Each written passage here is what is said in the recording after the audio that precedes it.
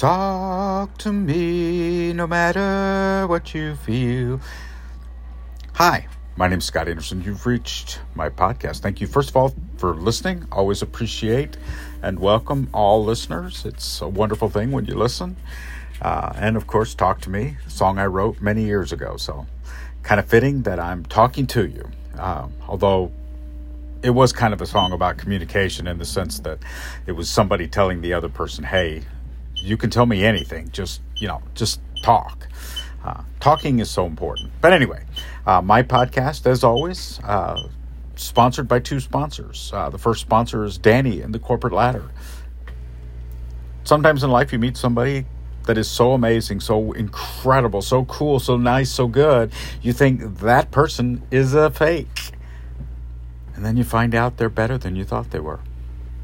Danny and the Corporate Ladder is available now in bookstores, ebook stores, and in the next 60 or so days, maybe a little less, maybe in time for your Christmas reading or Christmas playing pleasure, it will be available in audiobook stores. So currently in an ebook or paperback form, and coming soon in audiobook to a store near you. Because, literally it's on your computer and you log in and it's right there by you, right? So I guess it's always going to be near you. Danny and the Corporate Ladder. The other sponsor is Creative Technology and Innovation, a company founded on the concept of improving and helping organizations make better decisions. Okay, so kind of a hodgepodge, as it were, blog. I'm going to focus first on the concepts I'm talking about in my Hub Pages article, as always, and then I'm going to go a little bit abnormal, as it were, for me. I'm going to kind of go a little further off kilter, off track, I guess I'm always off my rocker, as it were, but you get the idea. Conceptually, I'm gonna take a wild goose chase.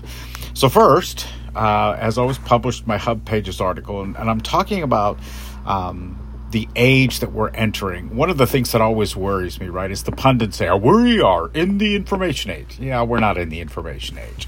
The reason we're not in the information age is that I literally cannot go and get all the information that exists by typing a query into my computer, right?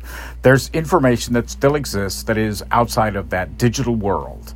And as long as there is a divide, right, what's digitized and what's not digitized, we're not in the age of information. Because in the age of information, I can get anything I want at my fingertips, right? I can put on my Quest 3 headset and I can interact with, the Library of Alexandria, and I can see that information, and I can go read the ancient scrolls, right? That's the future, right? That's the information age. When we get to that point where, information has that ubiquity that it doesn't have today. So anyway, I get frustrated because analysts call it the information age. It's not yet. We're still in the age, really, of digital transformation, moving into the age of automation.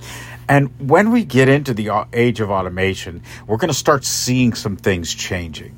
I remember when I was a kid, I used to launch model rockets. It was one of my favorite things to do. I did it with my dad. I did it a couple times with my grandparents. That was me doing 100% of the work, and my grandparents kind of cheering or egging or whatever they did. They weren't really intrigued by it, but I do remember getting in the speedboat and zipping out to the lake and rescuing my rocket that didn't quite make it all the way across the lake. The goal was make it all the way across the lake, Lake Ripley in southern Wisconsin. I was almost there. I made it all the way to kind of the Gookie Marshy area on the far side of the lake. So I made it about 750, 800, I don't know, probably about a half mile, not quite enough to make it all the way across the lake. But anyway, the point being, right, I've always been interested in, kind of imagery from above and below. I've always been interested in the water, in drones, in flying, and looking down upon the world that I live in, to kind of see it from a different perspective. And that's the age of personal exploration. You can today go buy a drone, a remotely operated vehicle, and a connected telescope. All three of those, you can do that for probably $1,500 US. maybe a little bit less than $1,500 US. So the reality is you can get all three of those things for about $1,500 US, which is a lot of money. In a lot of parts of the world, that's a year's salary. So, I'm not saying it's not, I'm not saying it's cheap. I'm just saying that, from a realistic perspective, what it costs today versus what it cost 10 years ago is a total difference. I mean, you can get a drone that can land underwater, take pictures underwater, lift off from the water, all of that. You can buy one of those. What used to be a commercially available drone, you can get that for a significant amount less money. And the same is true for connected telescopes. And you can build your own connected telescope, by the way. You don't get the automation and the software, but you get everything else. But the concept is, right, what you can explore and how far you can explore and where you can look and what you can see is huge now compared to where it was just 15 years ago, just 20 years ago. I mean, when I was growing up, which is more than 20 years ago now, but when I was growing up, I really wanted the Estes rocket kit that took pictures.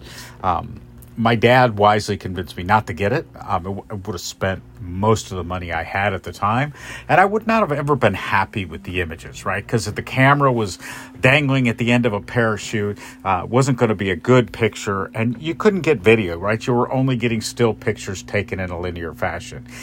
So it kind of was one of those things where, yeah, I could have, but it wouldn't have been cool. Now, with the drone, I can launch it, it goes up, right? And the same for an ROV.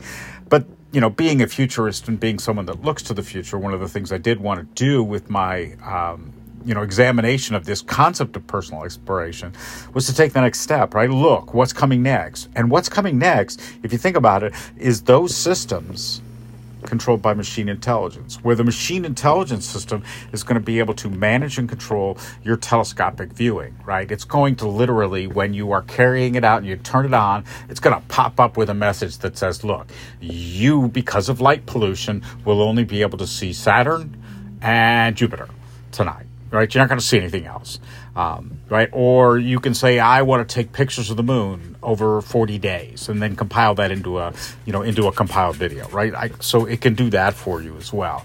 And it knows, kind of where everything is. It knows the positioning. One of the things that I struggle with sometimes in positioning my telescope, or at least I did in the past, was I got easily confused north and south, apparently. Left foot, right foot, north and south. Those are the things that get me, right? So now with the system, I can literally in an automated fashion get that. And in the future, I'll have an intelligent agent that's going to be able to help me even further.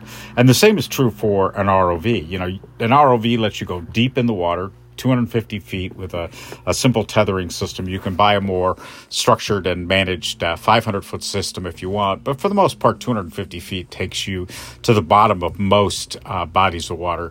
You can't go much below 500 feet with a consumer-grade, ROV, remotely operated vehicle. But, you've got this concept now, this ability to go underwater. And all of those in a managed machine intelligence way will get you, information. It gets you visibility. It'll let you see above your own head. It'll let you see below the surface of the water.